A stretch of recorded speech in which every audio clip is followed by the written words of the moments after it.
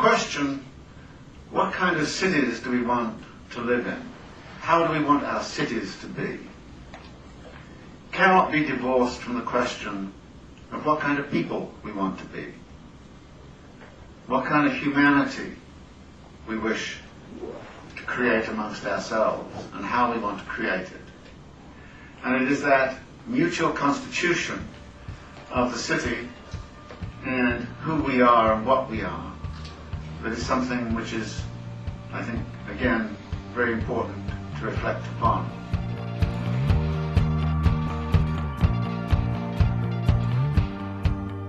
This is The City, an hour dedicated to a critical discussion of urban issues.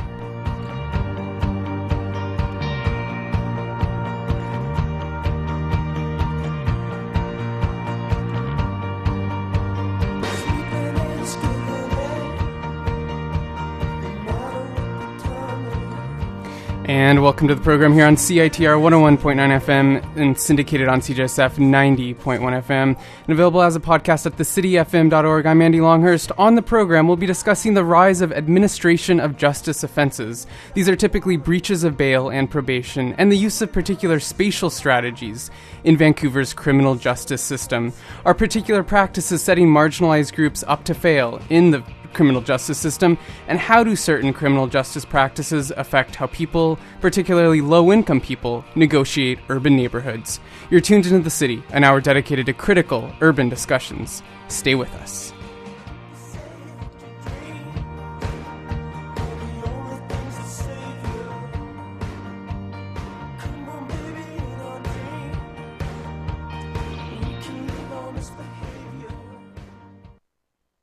And thanks for tuning in. I'm Andy Longhurst, and welcome to the program. Failure to comply with a court order and breach of probation are the two most common criminal offenses in Canada. They make up 20% of all criminal matters in the country, writes Will Damon. In BC, these crimes are even more common. Administration of justice offenses, primarily breaches of bail and probation, represented almost half, over 40% of all BC's criminal court case matters in 2012. This number is growing despite a drop in overall crime rates. Police charges for bail violations increased 127% between 2000 and 2012, and yet the overall charging rate decreased by 1.4%, according to StatsCan. Many experts, judges, and legal professionals deem it necessary to reconsider what counts as a reasonable condition of release. They call for more restraint in the use of abstinence conditions, curfews, area restrictions, and other restrictive conditions. Others emphasize the success of the community court model, which seeks to address the root causes of crime. A growing chorus of legal professionals, provincial justice reform initiatives, and academics are concerned that some conditions of bail and probation can unfairly set up the young, the vulnerable, and the mentally ill to fail in the criminal justice system. And my guest today on the program is Will Damon. He is a recent graduate of Simon Fraser University's master's program in human geography, and he recently completed a research project examining the significance of administration of justice offenses, particularly area restrictions and the implications for marginalized groups in Vancouver. Well, do you want to first begin by telling me about the research and maybe just outline some of the general findings of your thesis? Sure. Well, thanks for having me here, Andy. My thesis, the title is Spatial Tactics in Vancouver's Judicial System, and it's part of a 2-year project funded in part by the Social Sciences and Humanities Research Council and by Fulbright Canada. And the focus of the project is looking at different crime prevention tactics that are being used by the Canadian criminal justice system in Vancouver, and trying to, by looking at the Vancouver experience, make an argument or to try to describe really what's going on throughout Canada. My project itself was a pilot project for a larger Canada-wide study that has researchers in Montreal and Toronto. In Vancouver, what I was looking at primarily were a set of conditions that are imposed by courts and police and some other legal actors as well that prohibit someone from entering a certain part of town. They're called red zones or no-go orders. They're basically area restrictions that are used by the justice system to try to control individual behavior patterns that are associated with criminal activity. So what this looks like in practice is that a lot of people that are, for whatever reason, caught up in the justice system, often because of illicit drug use, patterns of theft, and often related again to drug use, mental health issues do come up as well, find themselves navigating often multiple different forms of court-ordered release. So maybe before I get into too much detail, it might be helpful to give a little bit of background about how Canadian criminal justice works.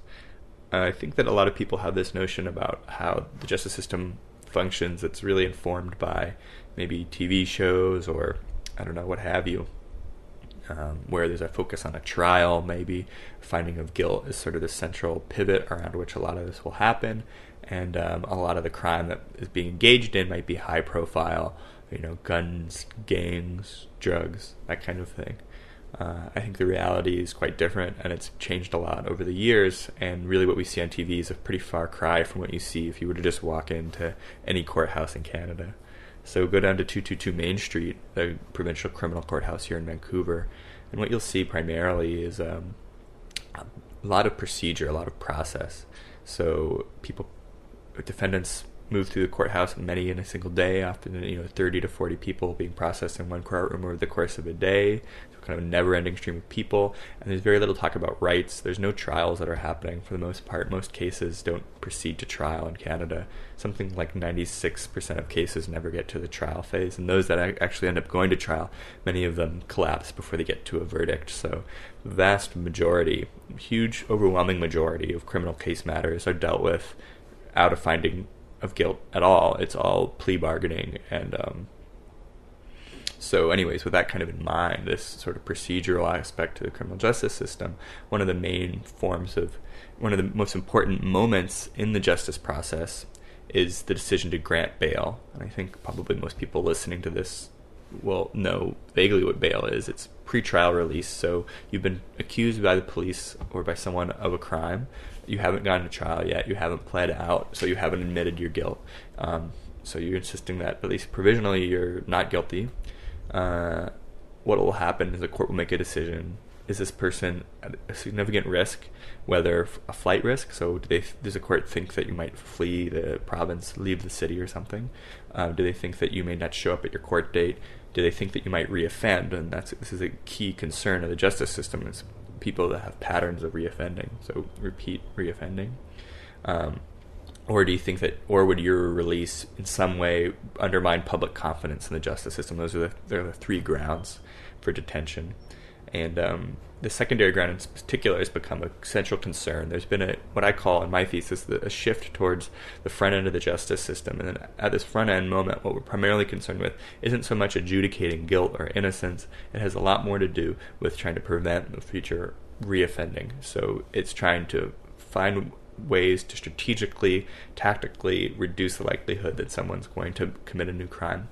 Because by and large, most criminal offenses are committed by a relatively small percentage of the population who account for a disproportionate number of criminal offenses. And so courts in Canada have become ingenious at and have employed a dizzying array of tactics to accomplish these ends. And it's interesting, really. I mean, Canada, in a lot of ways, is leading a worldwide conversation that's happening around criminal justice reform, because in Canada what we've seen is a resolute, at least historically, a resistance to the US-style mass incarceration, and the bedrock of US-style mass incarceration are long prison sentences.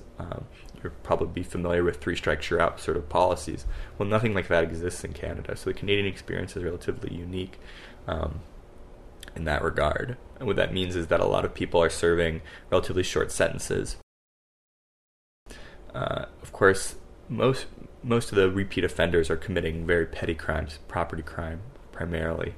And so in order to, without being able to, the language that's used is often incapacitation. So you have to identify someone as a repeat offender while you try to get them on serious charges that wind them up in prison for a very long period of time. Well, Canadian courts can't do that as easily as courts in the States can. So in this kind of vacuum, you see these crime prevention tactics taking shape. Anyways, this is sort of a meandering introduction to Canadian criminology, but to kind of hone in on my own thesis, my own contribution is the Canadian experience generally. There's been a sense of not really examining what exactly are these tactics that we're using, these crime prevention tactics. And legally, the term would be a condition of bail or probation. So, as I mentioned before, there are 3 grounds for detention. And if a court believes that there are some other kinds of conditions that can be imposed on someone's behavior that will reduce the likelihood that someone will commit an offense, or that will reduce the likelihood that someone will, for instance, reoffend or leave the country or what have you, if someone can satisfy such set of conditions, then they'll release this person. So the presumption, of course, is that if you are charged with a crime, you'll be released. That's the very basic assumption, foundational to our sense of what would be just. There's a presumption that you're innocent. Now, of course, given that so many people are repeat offenders, have very lengthy criminal records, and don't and will reoffend in all likelihood when they're released back into the streets, courts have often, that presumption of innocence is often not very frequently found in the court. Most courts and most people moving through the court system, there's a sense that there's a likelihood that these people will reoffend, and so what you see is often several conditions being imposed. So one of the most basic findings of my thesis is that the average bail order imposed in Vancouver provincial court system contains at least 6 different conditions of release. So these could vary. Lots of different kinds of conditions can be imposed. You'll see things like, a very common one, actually the mandatory condition of all bail orders is that you keep the peace and be of good behavior. Another condition that's very common, although not mandatory, is that you report to a supervisor. So you'd have a bail or probation officer that's supervising your behavior, and you would have some sort of reporting requirement where you'd have to come back and meet with this person. But of course, most of these conditions, these other remaining 4, are optional conditions. Legally, the clause in the criminal code is that a judge can impose such other conditions as they deem reasonable. So it's this sort of magic box legally that opens up this whole range of judicial discretion in terms of the kinds of conditions that can be put in place. And judges are really left to impose the sorts of conditions that they believe, based on their worldview and what they think is appropriate, will reduce the likelihood that someone will reoffend. And what's fascinating really, is that these conditions, the kinds of optional conditions imposed, they're not subject to any kind of means testing, or there's no sense about any kind of rigorous analysis of what effects these conditions are having. Judges are by and large ignorant of the kinds of consequences that follow from the decision to impose a condition like these. So it's this sort of guesswork based on assumptions about the relationship between crime and the individual behavior, between criminal activity in certain parts of the city. All of these notions about how cities work, about how people think and behave, and how they respond to court orders are really bracketing and part of the decision to impose these conditions. But no one's really looked at these. I mean, it's incredible how little research has been done in this area, given that there's such a large part of the criminal justice system in Canada. So to begin to talk a little bit about numbers, and I don't want to throw too many figures at you, but the top 2 criminal offences in Canada that account for 21% of all crimes throughout Canada are violations of court orders. So this is, a quarter of all criminal conduct, a little less than that, is basically people not being able to comply with either the optional conditions that were attached to their court order, or not showing up at their court date, or what have you. I mean, violation of a court order can look like a lot of things, but nonetheless, the sense is that imposing conditions of release and enforcing the conditions thereof are a dominant concern of the current Canadian criminal justice system. And what's fascinating to me is the kind of work that these conditions can do, the huge variety of activity that they can prescribe. It's almost amusing in some cases. I had maybe a word about my methods. I had a 1-month snapshot of all court orders imposed in the city of Vancouver, including all the conditions of release. And you just see this huge variety. Every judge has their own style, their own language, their own conditions they like to impose. I mean, there are patterns in it, but it's really this very flexible moment in the criminal law, which is one of the reasons I find very interesting. But in the case of my focus in my study were these area restrictions, or red zones, and I'll use the word red zone to refer to kind of any condition of release that demarcates an area, usually on a map, from which a person cannot go, from which a person is excluded. So if you look at these conditions, just these ones, there's dizzying differences in the size of them, the shape, the location, the rationale can change, and you can read into the rationale a bit, although a lot of the why questions come out of interviews, which are another component of my research project. But even with red zones, I mean, they do concentrate in the downtown east side. I found that 40% of all area restrictions that were imposed in my 1 month sample were in the downtown east side, the majority of which were for drug-related offenses or administrative offenses that had as their root drug-related offenses. Now, even within the downtown east side, there's considerable variability about the size and the shape of the restriction.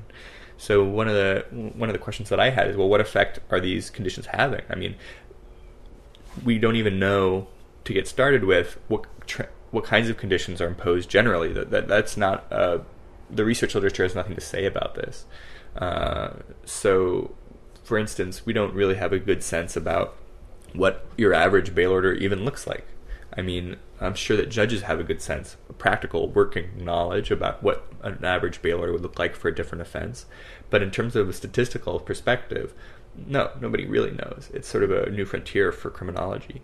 So it's really interesting, even just to document, well, what on average are we talking about when we talk about bail? Like, what kind of work are bail conditions doing? So another component of my research project was just coding and analyzing the distribution of conditions on bail. And what we found was red zones occupied a significant percentage of all optional conditions imposed. So if a judge was going to impose an optional condition outside of the mandatory condition that you keep the peace and be of good behavior, the very frequently imposed condition that you report to a bail supervisor, the next most common condition, and that you reside as directed. So you have to, a very common requirement is that you provide an address and then stay at that address, so to reside as directed. And that's because they're going to mail you court documents, so it's a very practical condition. But if you look at the real optional conditions that are more aimed at targeting specific behaviors, red zones are by far the most common. Curfews are another common one. Orders to abstain from drugs and alcohol are also very common. So 40% of all, and I maybe go back to my thesis to get the exact precise figure, but we're talking around 40% of all bail conditions are red zones. So they're very common, and like I said, they're doing a lot of interesting work in the city. So so I think that's, hopefully I've kind of covered some ground there and introduced a few key issues that my thesis is looking at. Maybe building off of that, can you talk specifically about some of the conversations and interviews with those that were given or had red zones that they had to abide by or not, and those experiences and really what that means on the city streets and on the ground for people? Yeah, that's a great question. So another component of my research project, I analyzed these 1 month sample, and that was helpful to get a sense of how common these conditions are, what effects they might be having. And I should add that I think it's important for talking about the interviews that in that sample of data we found that red zones increase the likelihood that someone's going to be violating their court order. So if you have a red zone, you're more likely to be charged with any kind of criminal offense after the imposition of the bail order. But anyways, with that said, I did a series of focus groups and interviews with people that were subject to a red zone, and I found these folks through a snowball sampling. I had a community partner organization, the Vancouver Area Network of Drug Users, or VANDU, provided me some initial contacts. And through those interviews, I asked if they had other people they could introduce me to that they knew that had a red zone currently. And so all told, I did about 20 interviews and talked to a lot of people, a lot of different life experiences, different ethnic backgrounds, different genders, very different age groups, all kinds of variability in terms of who I was speaking with about what their experiences with red zones were. And one of the surprising, or perhaps not so surprising, findings is that red zones are pretty difficult to enforce. By and large, people were not following the terms of their court order. It's fine print. A lot of people think about it like, when you get a credit card in the mail, you might have, if you're especially a low-income person who's targeted for predatory lending, you might get a whole lot of fine print to your credit card. Well, you're not really thinking about that too much when you need to use it, because the reasons that someone is engaging in a lot of this behavior, it has deep roots, addiction being one of the main ones. And the reality is, of course, when someone's living with an addiction, they're not going to obey a court order if not if obeying it would mean withdrawing from a drug. I mean, the experience of withdrawal is terrifying, it's difficult, and it requires a lot of support. That's what detox is for instance. So in the absence of a lot of those supports, people have a choice between either voluntarily leaving the downtown east side and turning their backs on drugs, which of course, might be something that we'd want as a society to encourage folks to do, but of course not something that is often a very practical expectation to have. And I think the research on harm reduction, of course, bears that out, right? I mean, that's a whole other conversation. But anyways, yeah, only 2 people that I interviewed talked about following the terms of their court orders, and both of the people who were ready to follow the terms of their court orders were people that were sober. They had left the addiction behind them and were moving on to a more stable life experiences. But for the folks that were living with addiction, they were more than willing to go into the area from which they were red zoned, because they didn't understand the significance of the order often, or they agreed to the court order in a situation where they felt compelled to do so, even though they really had no intention of following the court order. But regardless, people routinely entered the area from which they were banned, and the areas from which they were banned were almost inevitably within the downtown east side, and usually fairly large areas. So a good example, Martin, one of my interview subjects, we'll call him Martin, had a red zone that was the 1 block radius around Main and Hastings.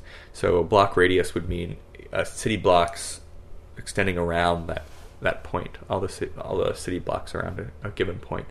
Now Martin, somebody that does use illicit drugs, and about once a day purchases them, and he would routinely enter his area restriction. Now, being subject to that restriction effectively put Martin at a significantly elevated risk of running into the police, and when he's running into the police, he's almost inevitably going to be sent to a remand facility. So this gets to a little bit of a legal technicality, but it's important to understand. The way the Canadian criminal law works, there's no faster route between being stopped by the police and going to jail than being found within your red zone. And the reason that red zones are such an effective tool in terms of being able to detain somebody has to do with what's called a reverse onus provision in the criminal code. So I mentioned earlier the presumption of innocence is sort of bedrock to Canadian criminal justice, and what that means is fundamentally there's a presumption in our interaction with the state that the state cannot impinge on our liberty in any way without cause, without some kind of just cause approved by a court of law. Now, when you're found within your area restriction, you're guilty. You're already guilty, and there's no legal question at issue. Isn't the reasonableness of the order? It has nothing to do with your ability to abide by the restriction or why you were in there. It doesn't have anything to do with bad intentions. It's a question, a simple Cartesian question: were you within the area or were you not? And now, if you're within the area, the case is done. There's no point in really going to trial. You're going to plead guilty as soon as you can if you know what's good for you. If you wait for a trial, well, the result will be inevitably, and this is borne out by the statistics, you'll be going to jail. So anyways, the reverse onus provisions of the criminal code don't really have anything to do with the fact that it's a slam dunk case from a prosecutorial perspective. Reverse onus provisions, what they mean in practice is that the presumption that you will be released while you wait for your trial is reversed. So you have to prove to the police why they should let you go while you wait your trial, because you've demonstrated by being found within your area restriction that you're unable to comply with a court-ordered release, and therefore the default presumption is that you'll end up in remand. So, I mean, that seems, on the face of things, fairly reasonable. If you give someone a bail order, they agree to the terms, and they fail to abide by the terms of the release, okay, they go to jail then. They had their chance, and that's too bad.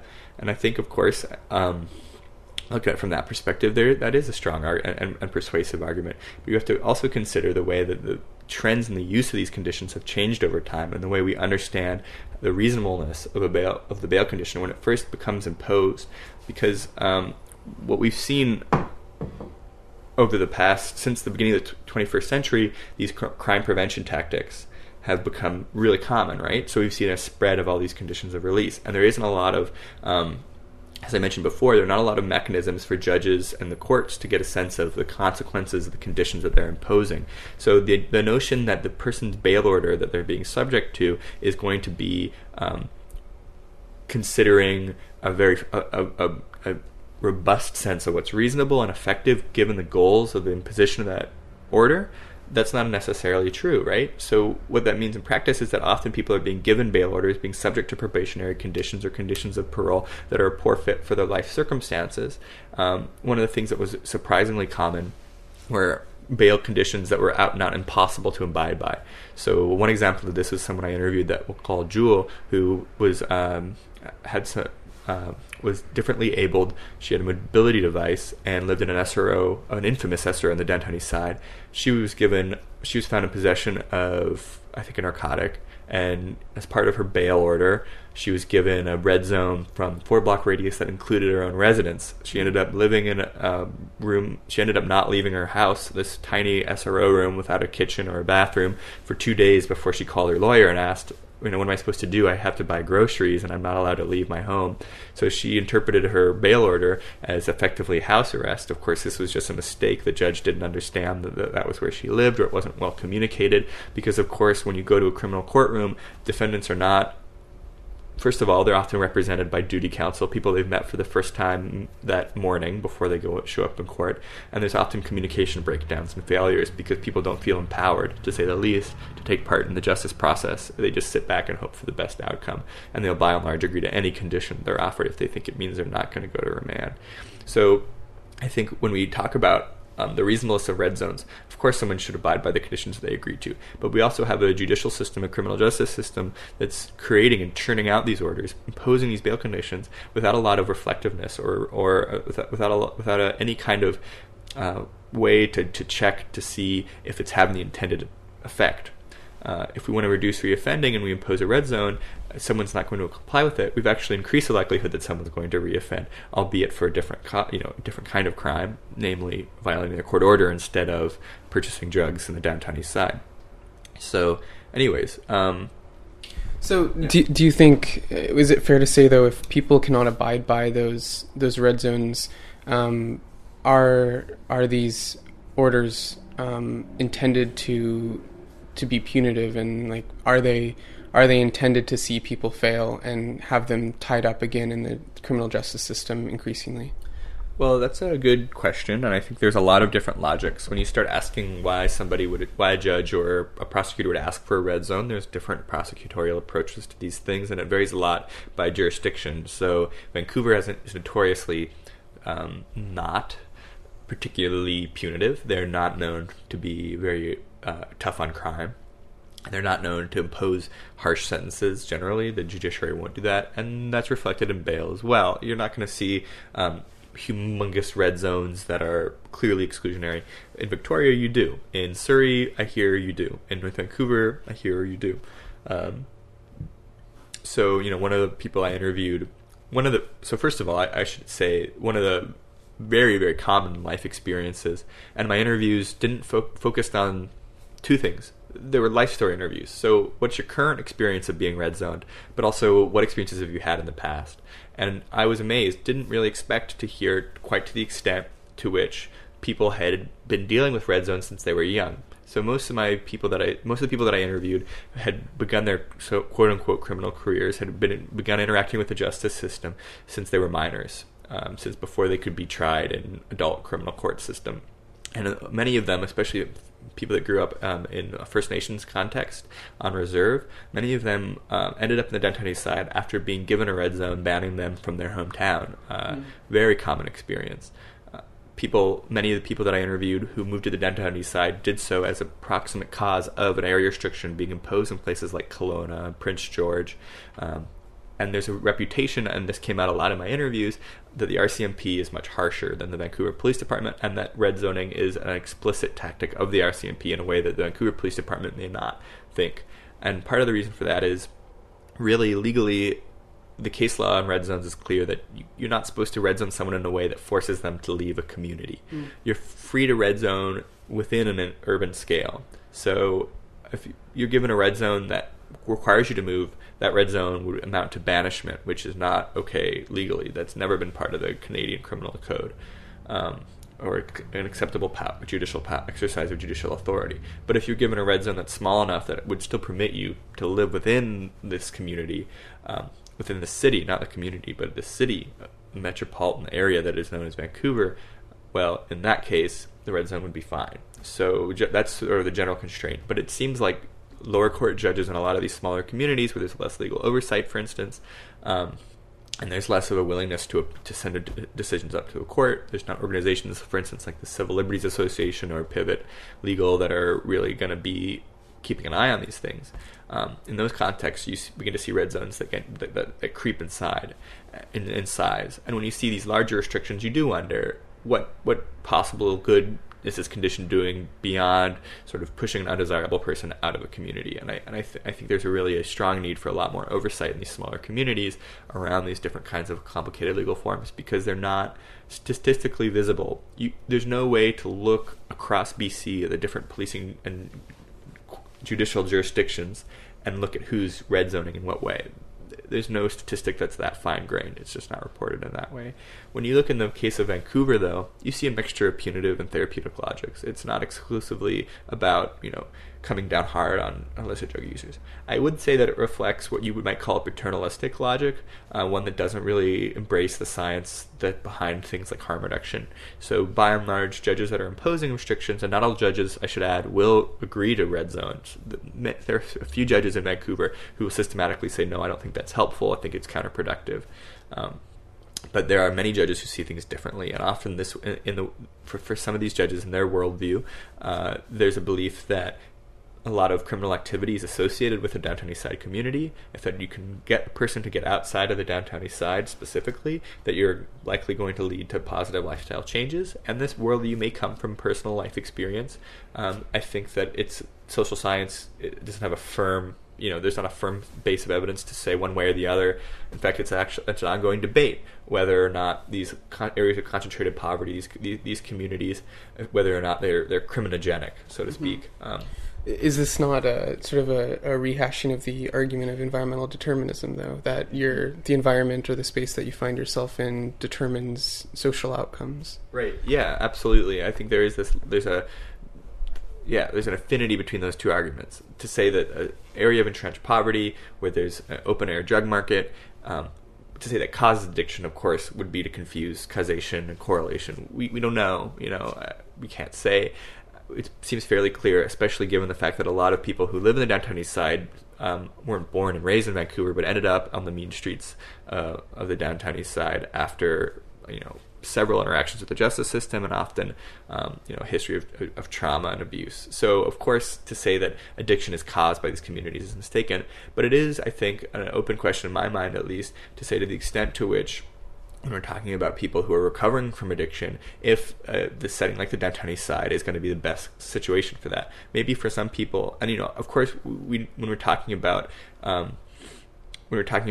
addressing the problem of addiction in our society, which is a huge issue, on all levels, not just for poor people who live in the downtown east side, many of whom are marginally housed, but in all strata of society, addiction's a big issue. To say, what do people need to get better? It's complicated. It's an issue that we don't have a lot of good answers to.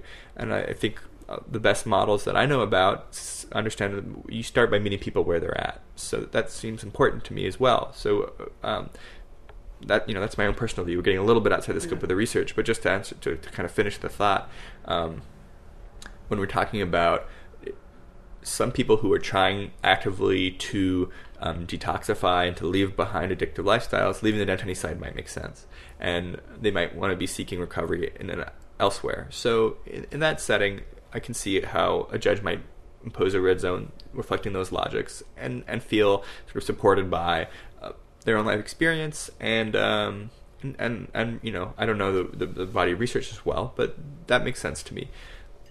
Is there a consideration, though, with that and taking some of your points and building off of that, with the fact that housing, many people are in the downtown east side because of the lower cost of housing that cannot necessarily be found in other places, other neighborhoods, even other cities across the region? So the question of housing is a good one, and one of the things that's really interesting when you talk, and I had the opportunity to interview the federal Crown, so the prosecuting attorneys that were asking for the conditions to begin with, and arguably the place where these conditions start would be these actors. Ask them about what stops them, or what factors they consider when they're first asking for an area restriction or a red zone. And ultimately, housing plays a huge role in dissuading the federal crown from imposing a larger area restriction. Mm-hmm. So to clarify what I mean by it when I say that, if the prosecuting attorney is considering asking as a condition of bail that someone be banned from an area, they will start by asking for the largest restriction possible, so the whole of the downtown east side. If someone's living within the downtown east side, they won't ask for such a large restriction. They'll ask for maybe a 1 block to 2 block restriction around where they were arrested.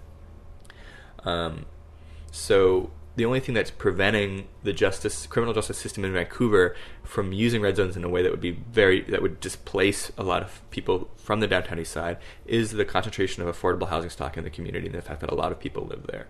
If that wasn't the case, the ability for people to resist the exclusionary effects of red zones would be a lot less, and courts would be able to impose a whole lot more of these kinds of conditions. And so I think that in some ways the foothold of affordable housing creates inclusivity. It creates it resists some of the displacing effects of the criminal court system. Now, considering the role that we can think of in relationship between housing and the decision to impose a red zone, well, one of the common forms that you see the larger restrictions imposed, the ones that are for the entire city of Vancouver, for instance, they would only really be found and can only really be justified legally in the context of someone who is currently in some sort of residential drug treatment program in a place like Surrey, Burnaby, New West, where many of these drug treatment centers are found. I guess just to kind of zoom out a bit, when we're looking at these questions of addiction, of the role of the judiciary and the criminal justice system in dealing with these very deeply rooted problems in our society, addictions, mental illness, and so on, we're getting to see more and more this tension between the rights of the individual, the notion of a trial by your peers or by a judge, the notion of guilty until proven innocent, innocent until proven guilty. A lot of these foundational notions of procedural due process and justice seem to be at odds with what many see as the best practices from a medical perspective. So, and a lot of this is tied into a movement away from sentence custody and a movement towards, for instance, crime prevention tactics like red zones, and the flip side of red zones, which are temporary detention facilities or remand centers. So I think what we're seeing more and more, and this is really borne out strongly in the numbers, when you look at Statistics Canada data, you look at my thesis, the analysis that I did, what you really do see is a fundamental shift in the way justice works, away from a rights-based model, more towards crime prevention and more towards more proactive forms of both of treatment and proactive forms of crime control, so to speak, which raise some serious questions and concerns. Do we want to live in a society where somebody who's suffering from an addiction or mental illness in large part forfeits many of the rights that we who don't suffer from those illnesses have? Well, I don't think so. And yet we're faced with some of these really intractable issues. And of course, the bigger concern is that as we focus on more and more on the individual, as our criminal justice system and our works more closely with the psychiatric field, with medical field, and so on, and zooms in on the individual, are we losing track of this bigger question about social policy, about the way that we provide housing, for instance, and the deeper, broader inequality that's structuring Canadian society so much. And I think that's really important, that even as we maybe have to consider certain forms of crime prevention strategies and the role that we want to, as we have this conversation, and we need to have this conversation, I think, we also need to have voices and have perspectives that are constantly zooming out to this larger scale. And you're listening to CITR 101.9 FM. I have two guests in the studio. I'm going to let you introduce yourselves. Hi, this is Sally. I'm an intern in CITR. I really enjoy the city show. The DJs is very awesome. You guys might be really interesting about this. Hello, I'm also an intern at UBC for CITR Radio 101.9. The city... Oh, shoot. Great. Well, thank you. Yeah, thank you both for being in the station. And we have interns at CITR Radio. And any final thoughts about what you want to do in radio or in media? Keep listening to the city. Okay. Yes, of course. Great. Well, you're tuned into 101.9 FM CITR. This is the city. And we're also syndicated on CJSF 90.1 FM. and as a podcast at thecityfm.org. We're now listening to Will Damon, and we're talking about a recently completed research project examining the significance of administration of justice offenses, particularly area restrictions, and the implications they have on marginalized groups in Vancouver. And I want to thank my guests for joining me here in studio, and we're going to be back with the second part of that interview. Stay with us. This is The City.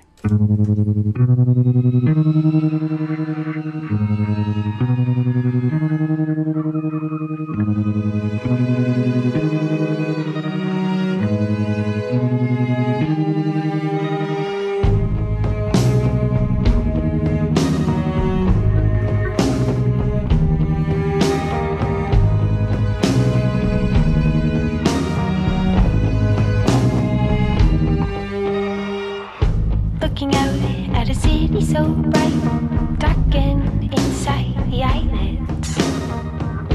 You handed over your treasures like they hadn't even become yours yet. Whispering out, why do I?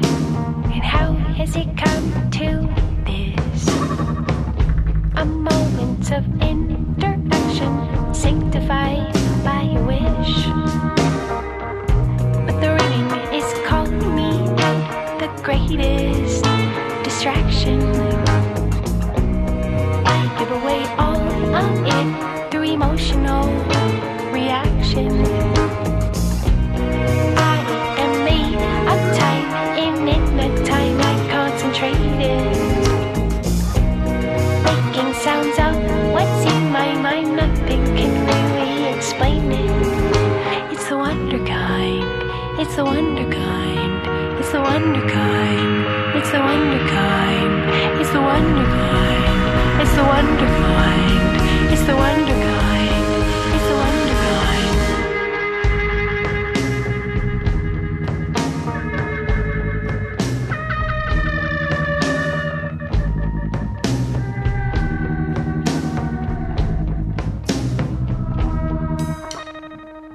Enabling me, you enabler, with a slight scent of wine on you. I give my greatest thanks and wonder what am I to do. You beat me to a conclusion, or at least it seems so. Entrusting my energies into someone I barely know. But the ringing is calling me out, the greatest distraction. I give away all of it through emotional reaction. I am made of time, and in that time I concentrated, making sounds of what's in my mind. Nothing can really explain it. It's the wonder kind. It's the wonder kind. It's the wonder kind. It's the wonder kind. It's the wonder kind. It's the wonder kind. It's the wonder kind. It's the wonder kind.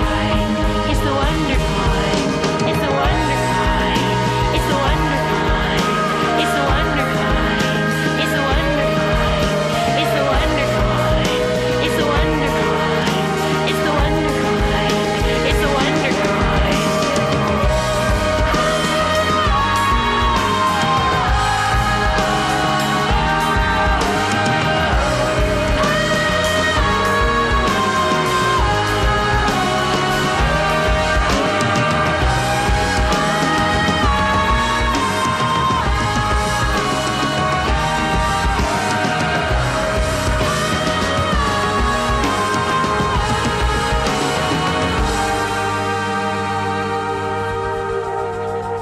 And that's a track from Language Arts. We're going back to an interview with Will Damon, a recent graduate from the Human Geography graduate program at Simon Fraser University. This is The City, and we're talking about administration of justice offenses, particularly area restrictions and implications for marginalized groups in Vancouver. In your conversations with actors in the criminal justice system, is there a recognition that the role that poverty and social inequality plays in more unequal societies as Some social scientists have done excellent work on greater societies with greater social inequality have much more acute problems around some of these issues. Yeah, addictions. Yeah, so it's a mixed bag.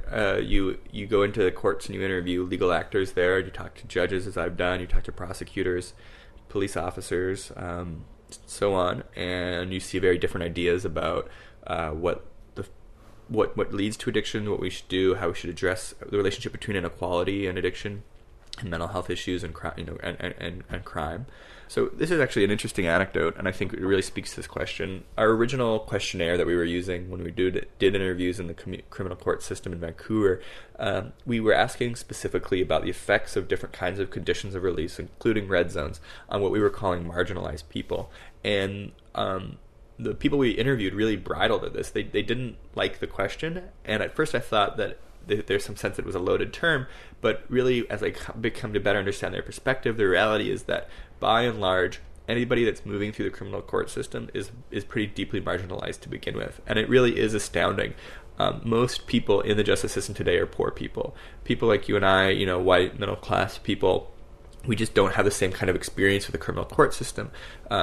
A lot of the folks that are in the justice system now have been, and this is borne out in my interviews, but it's a widely established fact, have started their interactions when they were 13. They started doing drugs when they were 12.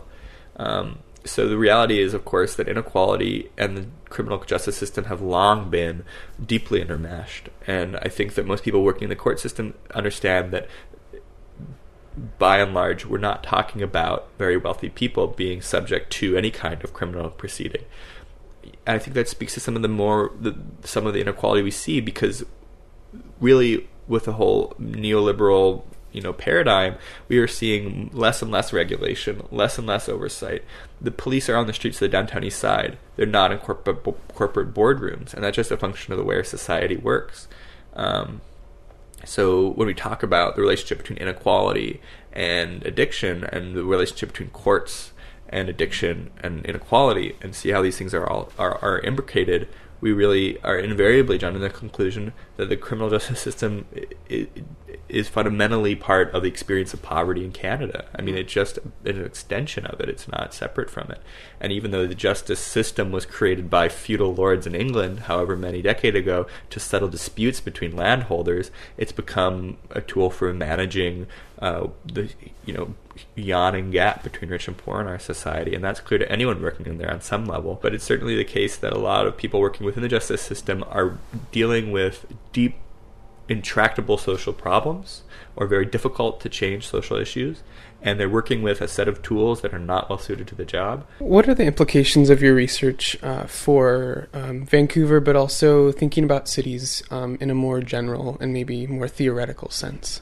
Well, I think, in my mind, there is a very compelling argument that we can make for remembering that the presumption of innocence that is foundational to bail, what's called the ladder principle, which basically mitigates against imposing a whole lot of optional conditions of release on a bail order. And I think my research, talking to people that are affected by red zones, suggests that they're not having the effect that judges think they're having, and that there is a strong argument to generally err against imposing a red zone. And I think judges any judge that would sit down with me and go over my interview transcripts and talk a little bit about the qualitative component of my research project would see that really the red zone isn't having the effect that they may think it does from where they're sitting, as a judge in a courtroom. So I think that's one of the big pieces, right? Another piece that I think is both an area for future research, but also could potentially be a source for important policy consideration, is that my interviews bear out to a strong degree the fact that many, many people who live in the downtown east side, who are currently subject to this never-ending cycle, the revolving door, as some people call it, of the justice system, have been in the past red zoned, formally, legally banished from smaller communities in northern BC or in the Okanagan.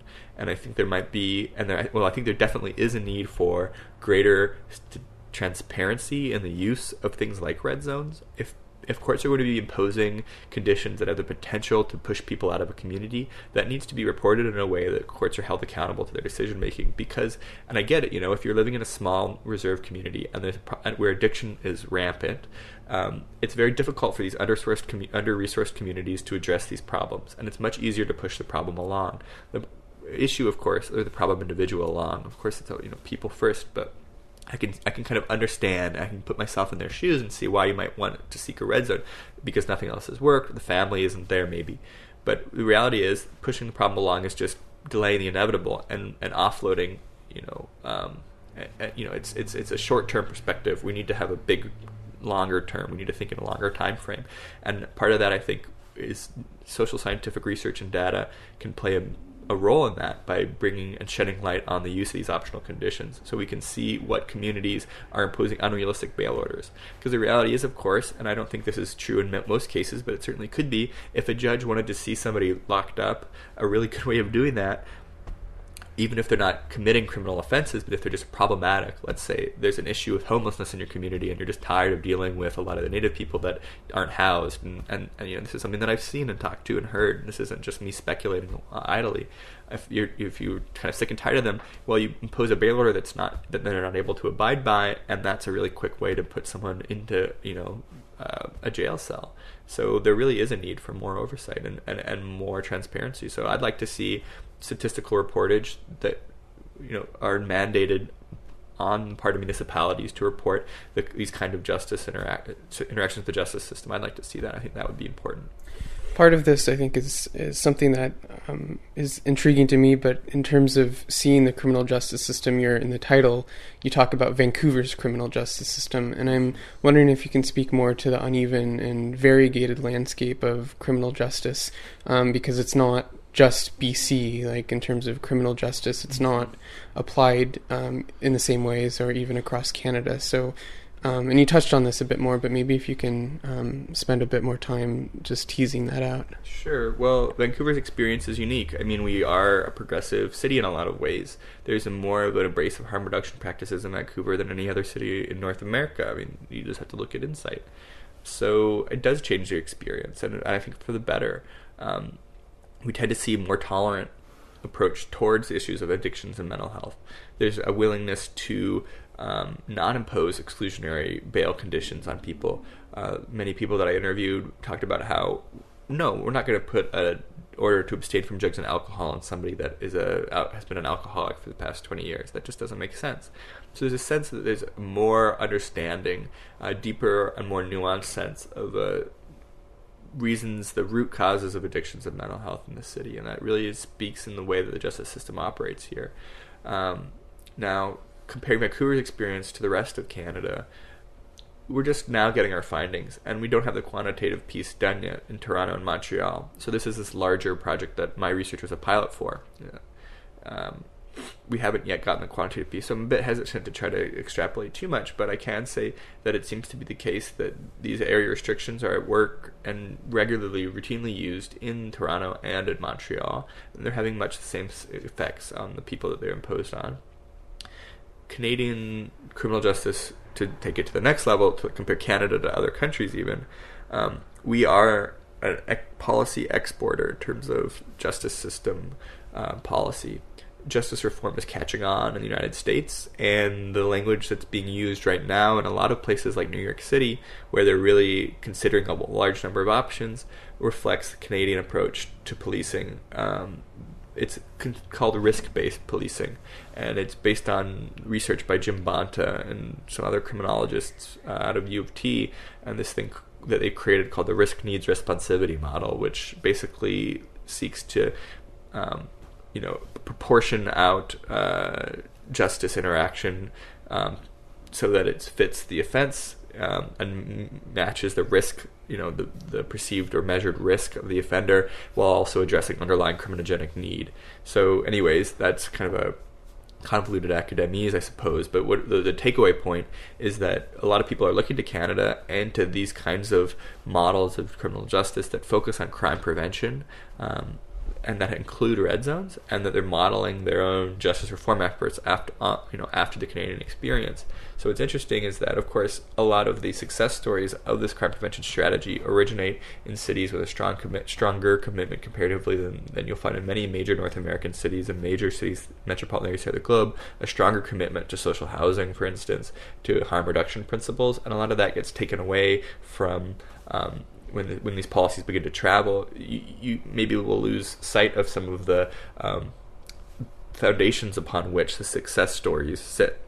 So when we talk about crime prevention, like a red zone, well, like I was talking about, if you're combining a red zone with, for instance, access to affordable, high-quality addictions counseling and treatment at a residential treatment facility, perhaps that's going to have a higher success rate than you would see a red zone in the absence of that, where a red zone in the absence of a lot of that supportive infrastructure is much more punitive and much more exclusionary and much less effective as a crime prevention tool. But you might see cities kind of looking to Canadian experiences as being held as a progressive model, and forgetting that the successes of progressive criminal justice policy are in large part the successes of progressive social service provision and progressive housing policy. That